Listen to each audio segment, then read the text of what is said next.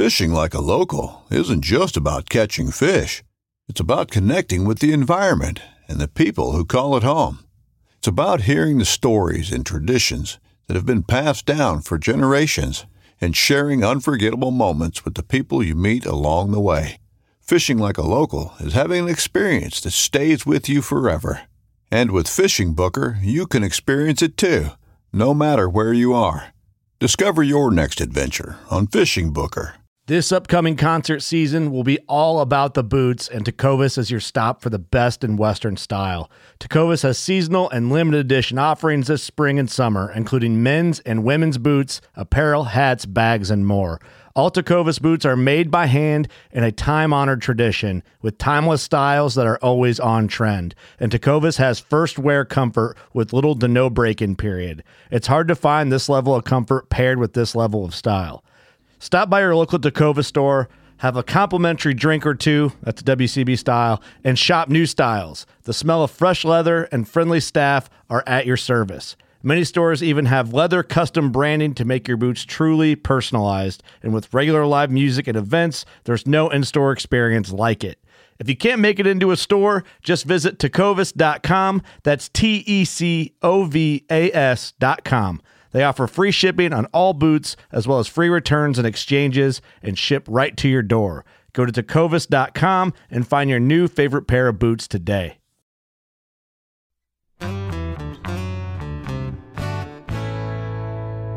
Hello and welcome to the Farm Traveler Podcast. I am your host, Trevor Williams, and today on the show, we're going to talk about something that we really haven't covered much, and that is something called agroecology.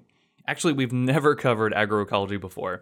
And our guest today is Evan Marks. He is from a place in California called the Ecology Center. And at the Ecology Center, they are basically trying to redefine our relationship with food and our relationship with the environment, which I think is phenomenal. So agroecology is basically combining the science of agriculture with the methodologies of ecology and caring for the environment. And Evan has a great background in ecology. He's worked in Mexico, Costa Rica, Nigeria, Hawaii, and now in California. And we're going to get a lot of his insights into what ecology is, how that kind of plays a role into regenerative agriculture, and how we can grow food while also minimizing our impact on the environment. And I mean, so if you check out their website, it's just theecologycenter.org. They've got a lot of phenomenal content that they do.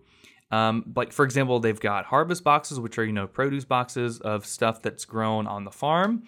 They also have a bunch of farm tours. They have internships. And basically, they're trying to show more and more people locally where their food comes from and how everybody can have an impact and grow their own food. So I think this is super cool. I think this was an awesome interview. I hope you enjoyed it as much as I did. Had a great time chatting with Evan about how agroecology can be the future and how regenerative agriculture can be the future of how our food is grown. So be sure to check them out. It is theecologycenter.org, and follow the link in the description, and you can go to our social media platforms on Instagram and Facebook, where you will also find the Ecology Center on those social media channels. So thank you so much again for listening. This is episode 123 with Evan Marks from the Ecology Center. Thanks so much for listening, and hope you enjoy it. All right, well, Evan Marks, welcome to the Farm Traveler Podcast. How are you doing, man? Yeah, I'm doing great. Thanks for having me. Absolutely. So you are in charge of a really huge organic certified farm called the Ecology Center. And it seems like you've got an awesome background kind of in regenerative farming, permaculture, and all that stuff. So give us a little bit of a rundown about your background and how you wound up with the Ecology Center. Yeah. It really started over 20 years ago. So if you want me to go that far back. Yeah, go for it. Yeah, it could even before that, when I was a kid, I grew up in Orange County, really Newport Beach, Southern California. I'm a surfer, started surfing when I was really young. And by the time I was a teenager, I guess I opened up my eyes and started looking around me. And that led me to picking up trash on the beach and just getting more engaged in kind of the health of our oceans. And I learned a lot on that journey with the Surfrider Foundation. I took a class in high school, marine biology, did water testing, and started volunteering with the organization. And then part of the journey for me was the statistic that agriculture was the number one negative impact on our oceans and our environment. And I guess that kind of stopped me in my tracks when I was a teenager, believe it or not. And I kind of didn't understand that, we were kind of live in a bubble, and honestly, I still kind of do, but nonetheless, like getting into greater awareness of how we interact with with the people and the place that we live within, and how it can have a negative impact, really, I guess, changed my life for the benefit. And I followed that path through into university. I went to UC Santa Cruz and studied agroecology, and really the thesis of can we change that statistic? Can we grow food in harmony with nature, and nourish the people and have fun doing it? So that was kind of the jumping off point for me, and it's taken me all over the world. And I guess on that journey of spending about 7 or 8 years internationally, putting that agroecology, that permaculture design work to practice, designing farms, communities, teaching courses, really just exploring what all of that meant out of the academic landscape. I learned so much, and on that journey, I learned, for me, when we commit and we invest deeply into land and a community, like there's so many rewards and so many benefits come from that. And so I found myself in West Africa, really with some of these realizations and conversations, kind of like almost as a teenager, like the light bulb going off, going, okay, cool. Well, am I investing in Nigeria? That's where I was at the time. And I guess authentically I was a no. And I love the professional experience of being in Latin America and Africa. But at the end of the day, like I was at a point in my life, and this was 12 years ago, where I was ready to invest my energies into making an impact in a community that was authentic to me, which was probably the least likely place of Orange County, California. And, here the statistics are, the stereotypes are, not they're accurate and not accurate all at the same time, but, consumerism, cul-de-sacs, all of the things of pop culture do orient in this geography. And, my mission and still is to, transcend that culture to one that doesn't just consume and take, but also gives, in the opposite, that gives more than it takes, and it creates a regenerative and transformation within this crazy place. That's awesome. So it sounds like you've got an awesome background from all the traveling and all the work you've done. What did agroecology look like in all of those different countries that you were at? And then how did you bring back what you learned in those areas to Orange County? Agroecology, I mean, farming is, and growing food it looks different everywhere. And that's kind of the curious. It will always find value in a farmer's market and a visit to some new place, because the way that people grow food, which is seeking relationship and harmony with the land and deeper purpose, which is agroecology, is always changing. In Latin America, I spent most of my time in Costa Rica, and most of that time in the southern Pacific side of Costa Rica, which is the geography there is a tropical rainforest. The Corcovado National Park was the boundary of the farm that I designed and ran. And so you can get a sense of what the agroecology could look like by looking at nature, and then starting to look at the people that live there in relationship to nature and agriculture, and start to pull those healthy strains out. And so, yeah, a lot of it's tree based, and as we go towards, these tropical environments, it's emulating nature, and it's growing food in an agroforestry setting. And so, very different. When I was in West Africa, it wasn't a tropical rainforest. It was sort of, there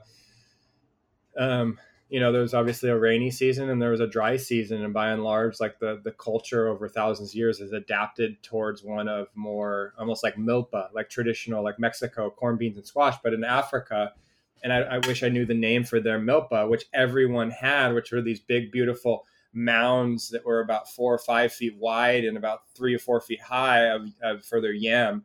And then they had all of their vegetables and herbs on the mound, partially for flood, partially, it's really all of their sustenance and diversity, stability, resilience all together. So it looks different always everywhere, but I am continuously fascinated to this day to how people grow food and ultimately what works in relationship to the world around them. Yeah, that's fascinating. I mean, it sounds like operations like that and like agroecology are more about kind of interworking with nature instead of what we have here, and I guess in more developed countries, but that's really just like monoculture where you just grow one crop over and over and over again and kind of decimate the soil.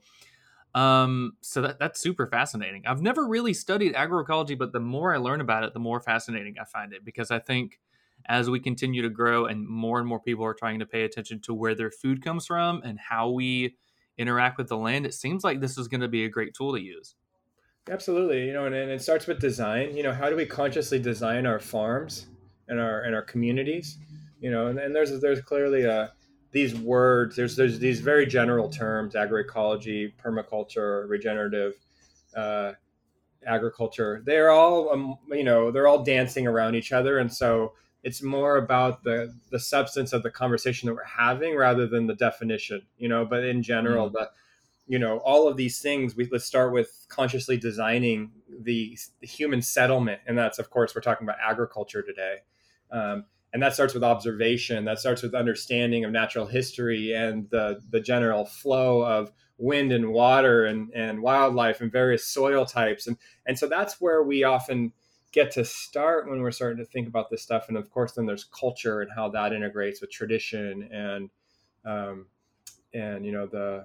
so there's so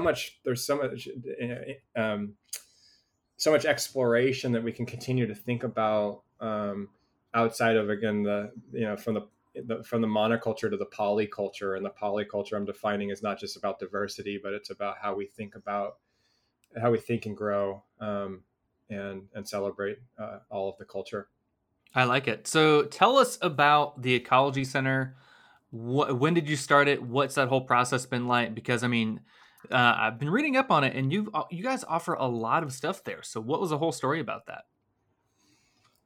Yeah, I think at the end of the day, I'm a designer and I'm also an educator. And so when I was coming home in 2008, 12 years ago, 13 years ago now, it was seeking to create an education venue where, the design challenge at that point was, can we create a community center where we can all come together to collaborate on a new future?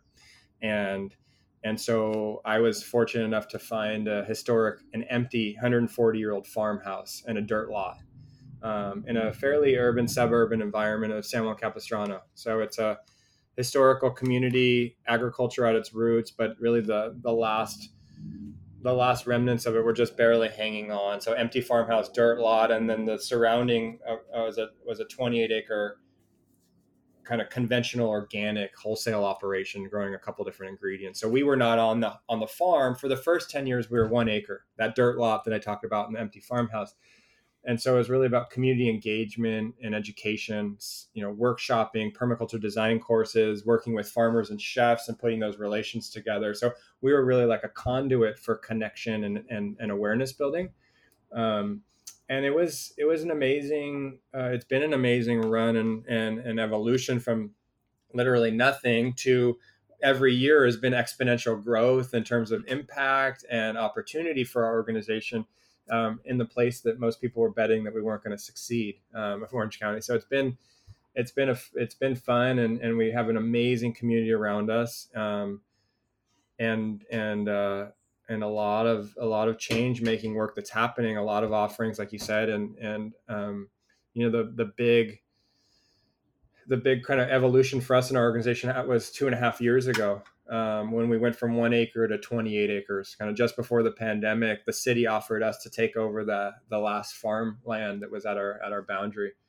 And so it was really a coming home for me, which is, I've designed dozens of farms, and this was let's design the dream farm of all the things that we've been talking about on this, in this conversation, but that fits to this ecology and to the needs of the community.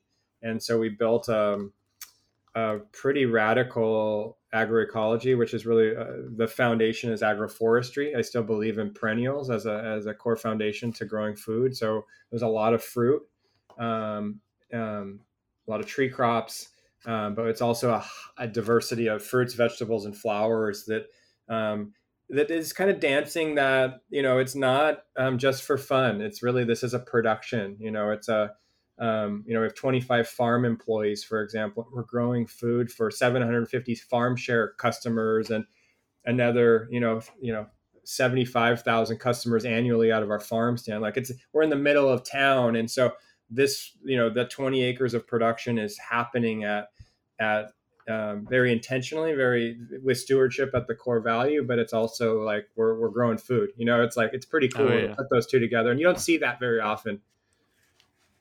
Yeah, no, I bet not. So what were some exact needs of the local community there that you guys were hoping to answer? Especially, after you got 27 more acres of land, that's a pretty big jump from 1 to 28.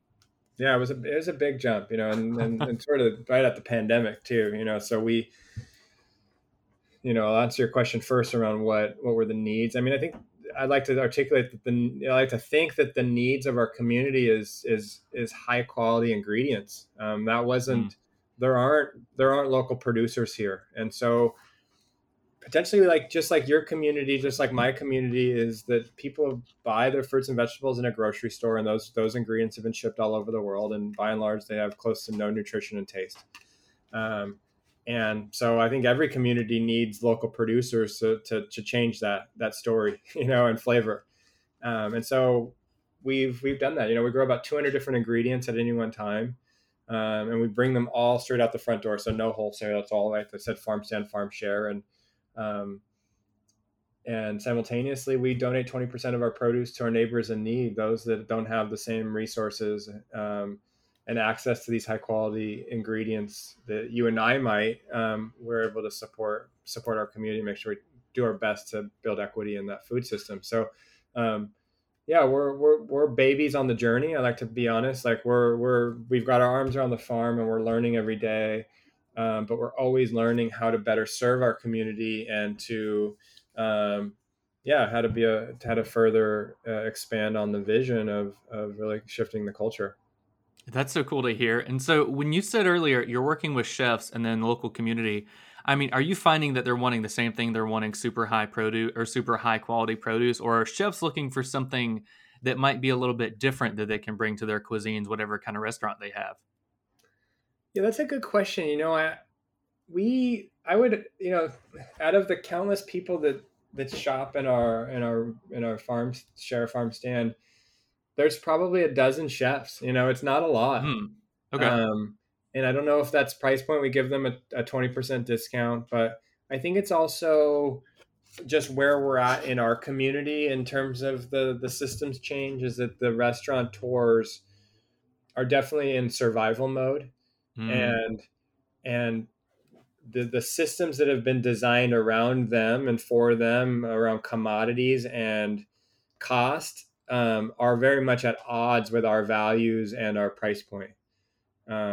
Doesn't mean that we're stuff is, maybe it's not price point, but it's convenience is probably the thing that we're at odds with. That you have to get out of your restaurant, you have to get inspired and come down and like breathe the fresh air, walk the farm and grab your produce. Like, we have a chef that does it every single day. And not all of them have the ability or the awareness to do that.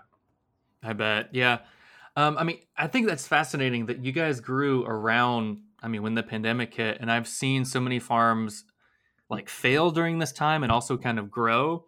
I've seen a bunch of stories. There are some stories here in South Florida where right when the pandemic happened, of course, restaurants and grocery stores, the shipments were going down. And so instead of destroying or just throwing out all that produce, farmers in South Florida were basically giving away like huge boxes of like squash, potatoes, whatever. And they were giving it straight to consumers at a huge discount. And so it was cool to see those farmers and consumers like build relationships off of necessity. The consumers needed the farmers needed the consumers. So have y'all seen stuff like that during the whole pandemic? Well, yeah, because we're like the farm hub. We have a front door, and we have a deeply loyal community that gets their basic needs from us, and that I would like to think that is the future of a healthy farm community, which is that the farm has a relationship to the consumer directly. That's what my professor always talked to me, Steve Gleasman, about, and the models that I've always worked under was just direct to community, Hmm. and that's resiliency at its finest. So you don't have to kind of by circumstance create it, but by design create it, and that's what's going to be the difference for the farmer, but it's also going to be the difference for the end user and the eater. And so what we saw in the pandemic was we have a lot of farm friends also that don't have a front door and don't have a direct relationship with their community, because the farmers markets shut down, because the chefs shut down, and where were they going to do with their produce? So they called the ecology center, and we bought their produce and we packed it in boxes, and we made sure that the people that wanted those organic ingredients got them. And so it was a win-win-win for everyone. We bought the produce, we sold the produce, we nourished the community, and that's just the arc of what we're going to try to figure out here over the next decade or more, is how do we all sew together as a farm community, build a farmer cooperative so that those ingredients go to the hands of the people rather than the middlemen that doesn't have the commitment towards and the same types of commitments towards sustainability. I'm talking financially here for farmers as they could, or the same commitment towards resiliency and how we design around what's the inevitable, which is there's always going to be a challenge. No, absolutely. I mean, I've started to believe that the closer the farmer and the consumer are, like, the healthier both will be. I mean, first off, like, if you know your farmer and you know where you're going to buy your produce, like if you're buying direct from a farmer's market, you're going to probably have a healthier diet. You're not going to buy processed stuff. You know exactly where your food is coming from. And so, I mean, how do you think we can do that in the future? Like, how do you think larger urban areas can have more farmers co-ops? It can have farms that are closer to the community. What do you think might be a couple of answers there? I think we're just going to have more farmers, and I couldn't agree with you more, which is, it's spot on. And that's the essence of life right there. That's what's rallied. Mm-hmm. That's what we have human species have rallied around for, honestly, countless generations. And so let's not forget that. And in an urban environment, we're going to have to figure out, how do we put these small little micro farms, these market gardens, into these abandoned acres and empty lots, and we are prototyping that. We're in a suburban community, but we find these 1 and 2, 3 acre parcels on school district properties, city properties, right? Communities, people that are building neighborhoods and stuff. Everyone wants this stuff, and by and large, there is access to these little nooks and crannies. And there's going to be a minimum viable size. It's probably 3/4 of an acre in order for a farm to grow enough food to make enough money. But I think those are going to be found. And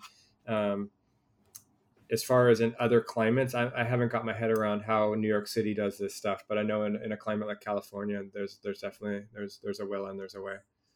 Yeah, I mean, Florida and California are so unique because we have such great climates where we can grow 12 months out of the year, at least for most of Florida. Up here in North Florida in the Panhandle, it gets kind of colder, so we can only grow for, I think, like 11 or 12 months, or 11 or 10 months. So it's almost as good as California. Yeah. But yeah, we've got such unique environments where we can grow so much stuff. So for somebody that might not be used to like an ecology center like you guys, what does pest control look like for you? I mean, like, what are you doing for pests? What are you doing for fertilizer and all that stuff? Because I know there's going to be inputs are really expensive. So what does that look like for y'all? Yeah, and there's, we're working on waning out the inputs, but we're still adding inputs. We're adding compost. Some of it we generate, some of it we're bringing in. We're adding some fertilizers as well, some pelleted mixes. And then beyond that, it's from a fertility standpoint where, we're making compost teas and adding various ingredients to, our spray program. And that's kind of like a weekly offering, a weekly application. So that's kind of like on the input side of fertility. Pest control is a little bit also backed up on that spray program. So just trying to IPM, keeping an eye on where we're seeing pest issues, and then ultimately making a call on how we need to move in, whether it's do nothing or do something, and at what point, is it a quick, organic spray? Is it remay and like a physical boundary and covering up, trying to get the flea beetle out by making sure that they can't access any of the things we're growing. Or it's also trying to learn, from a bigger life cycle for us. It's understanding, it's trying to select genetics effectively and then grow the right things at the right time. So growing brassicas in the summer, it's warm here. It's 85 degrees outside right now.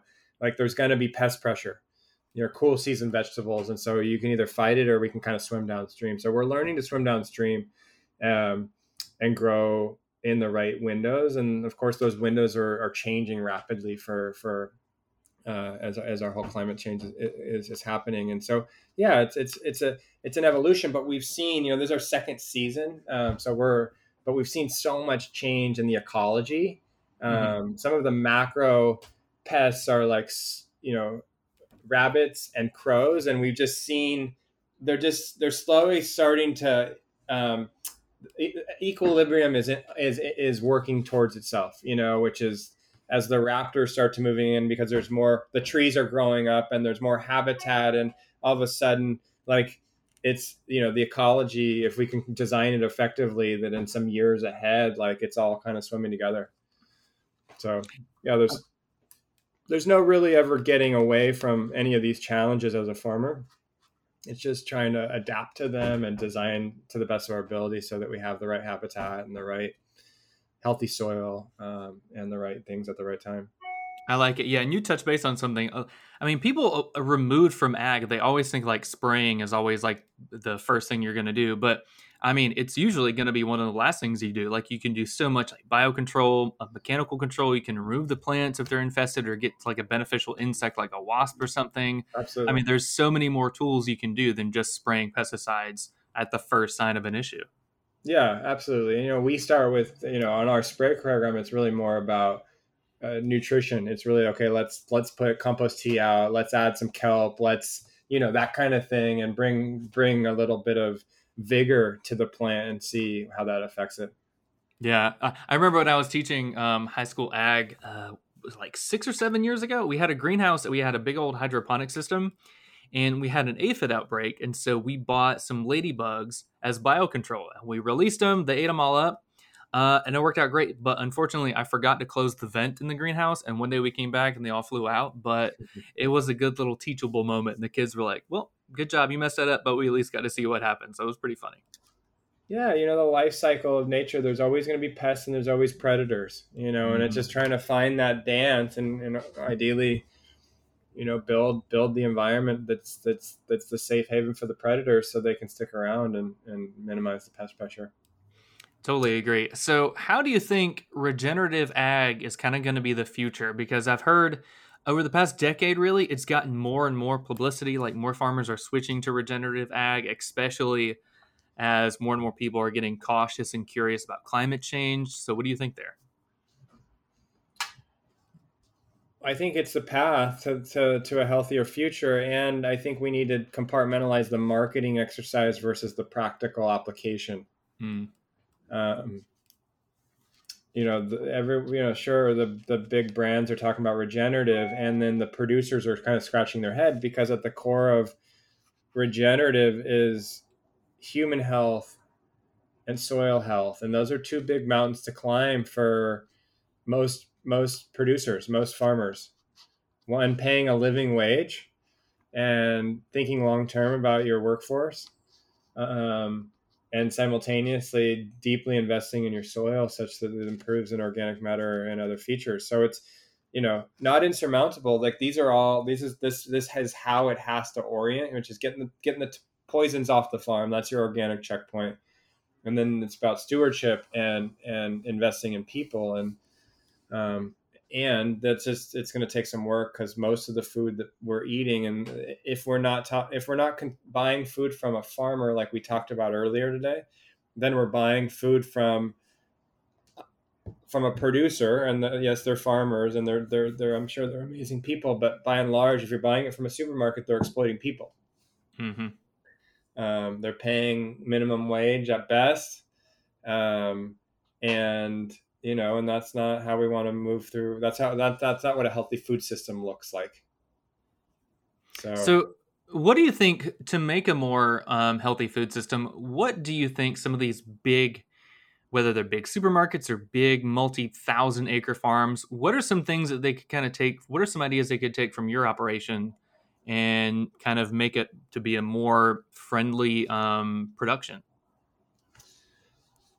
That's a great question. I mean, so our crop plan and kind of blocking pattern is a big part of our rotation. So we have a 4-year rotation. So I would invite, I hope that most farmers would have some sort of rotation that starts to balance the ecology and the economy. They're not only growing the same thing over and over again, but there's a life cycle to replenishment. So that would be one step. And then, the second piece is, how do we invest in each other? I come back to our incredible farm worker community, and at any scale, how do we work towards living wage jobs for all involved in the food system? That's a large undertaking, whether you're on the restaurant side or on the farm and the production side. It's by and large kind of on the backs of immigrant labor and low paying jobs. And so we have to think differently about that. Yeah, absolutely. And speaking about that, kind of building better careers and relationships. So I saw you guys also offer an apprentice program at the Ecology Center. So what else is that about, and kind of what's the response about that been like? Yeah, so we have a farm apprentice. I cut my teeth in 20 years ago as an apprentice as well of a great farm operation, and so that's that's part of the lineage of joining the farm movement. And so this was our first year, very excited about it, and we invited 8 farm apprentices into a 7-month program to learn the skills and to get that real world experience of being a farmer. And we've learned a lot. They've learned a lot. And the bigger arc for us is how do we train up young farmers, future farmers, through apprentices, and then help incubate them as young farmer entrepreneurs, and then start to continue to build a network together. So that's kind of our bigger the bigger aspiration and arc within our organization, is not just train them up and say good luck, but just actually try to help them find meaningful work within the movement, such that they can move the needle on the shift in the culture that we're seeking together. I like that. And kind of speaking about that, I mean, I feel like a lot of people have seen ag and farming as kind of like not very tech based, but now there's been such a boom in Silicon Valley and across the country in ag tech startups. And I actually interviewed one today. They are making an autonomous weeder that zaps weeds with a laser, and it's super neat.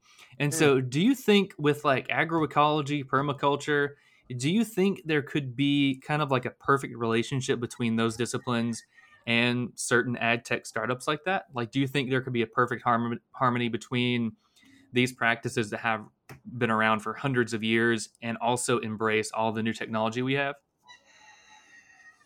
I honestly don't know. That all of those ideas they feel to me at odds with what's the traditions and the practical applications that's real at the right scale with the right diversity. I'm definitely willing to be wrong, but from my understanding, we're always, in the conversation of technology, we're always looking to add that word appropriate tech to how we think about this, because it needs to be human centered. It needs to be ecologically oriented, right? So everything you're saying sounds like it could line up. I've just never seen I've never seen those types of robotics in the farm environment at the market garden scale or at the hyper diverse. There's a lot of technology that can be applied on 1,000 acres of soybeans, but that's not what I'm talking about. We're talking about how do we grow food for the people. So it's, I think that's I guess the answer is yes, I hope so. And I hope not all at the same time. Like, we just can't rely on that, you know? Yeah, no, I get you. I mean, I think about a year ago, I read this article and it was talking about, because, bee populations are decreasing. And it was talking about these researchers are trying to make little drones that take the place of bees. And I read that and thought about, well, why don't we just try to save bees? Like, why are we trying to replace them? Like, I just had a bad feeling about that, kind of like how you did. And I was like, I mean, it reminds me of that Jurassic Park quote. It's like scientists didn't stop to think about whether they shouldn't do this. Like, we should focus on bees instead of creating something that would replace them. So this is at the root of where we're at right now, is that humans believe that they're superior to all living systems. And I do not believe that as a true statement. And so, to your point, like, the ecosystem services that the bees provide is worth trillions and trillions of dollars. Why would we ever want to replicate that or circumvent that? Right? It's like, how do we start to live with nature rather than live against it? Like, and that's the real question for the technologists, because I think they're high off of their own substance, which is they're living in a vacuum, and then that vacuum doesn't include nature, and that one doesn't seem very delicious, beautiful, or joyful, and that's not the one I want to be in. I like that. That's a very good point. I mean, yeah, like, I think there could be a good harmony there, but I mean, I feel like sometimes we try to answer too many questions with technology that we could solve with nature. I mean, for example, I've read so many stories about, like, in the Amazon rainforest with all the random plants, vegetation, mushrooms, and everything. Like, we could solve most of the world's diseases there, but we're not focusing on that. Instead, we're focusing on creating drugs and opioids that, cause our own problems. Yeah, it's a systems issue, 100%. I have a friend, his name is Mark Plotkin. He's at the forefront of a lot of the ethnobotany in the Amazon, and it's just, if we could reorient towards the realness of the world, I think we'd get a lot further. We just wouldn't have certain people making exorbitant amounts of money potentially at the same time.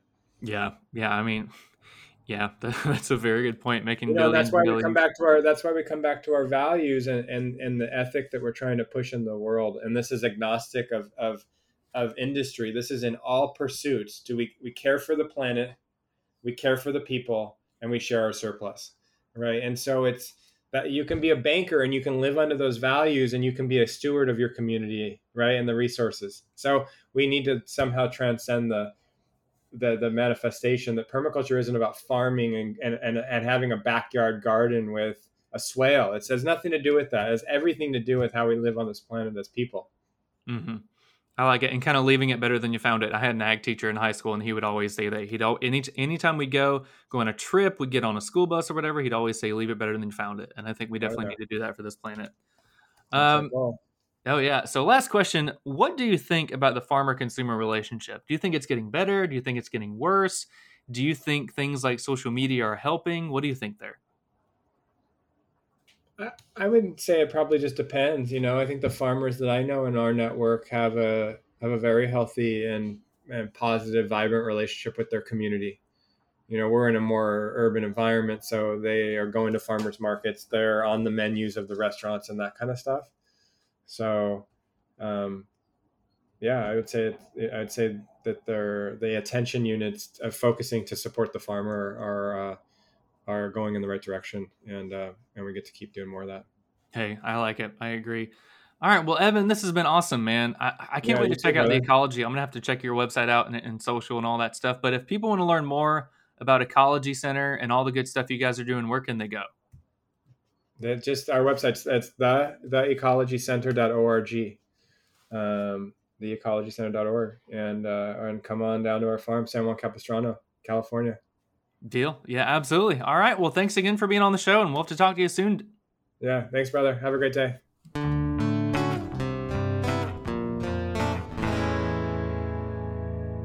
Hey again, and thank you for listening to this episode with Evan. I had a blast chatting with him. Hope you learned a thing or two about regenerative agriculture and agroecology.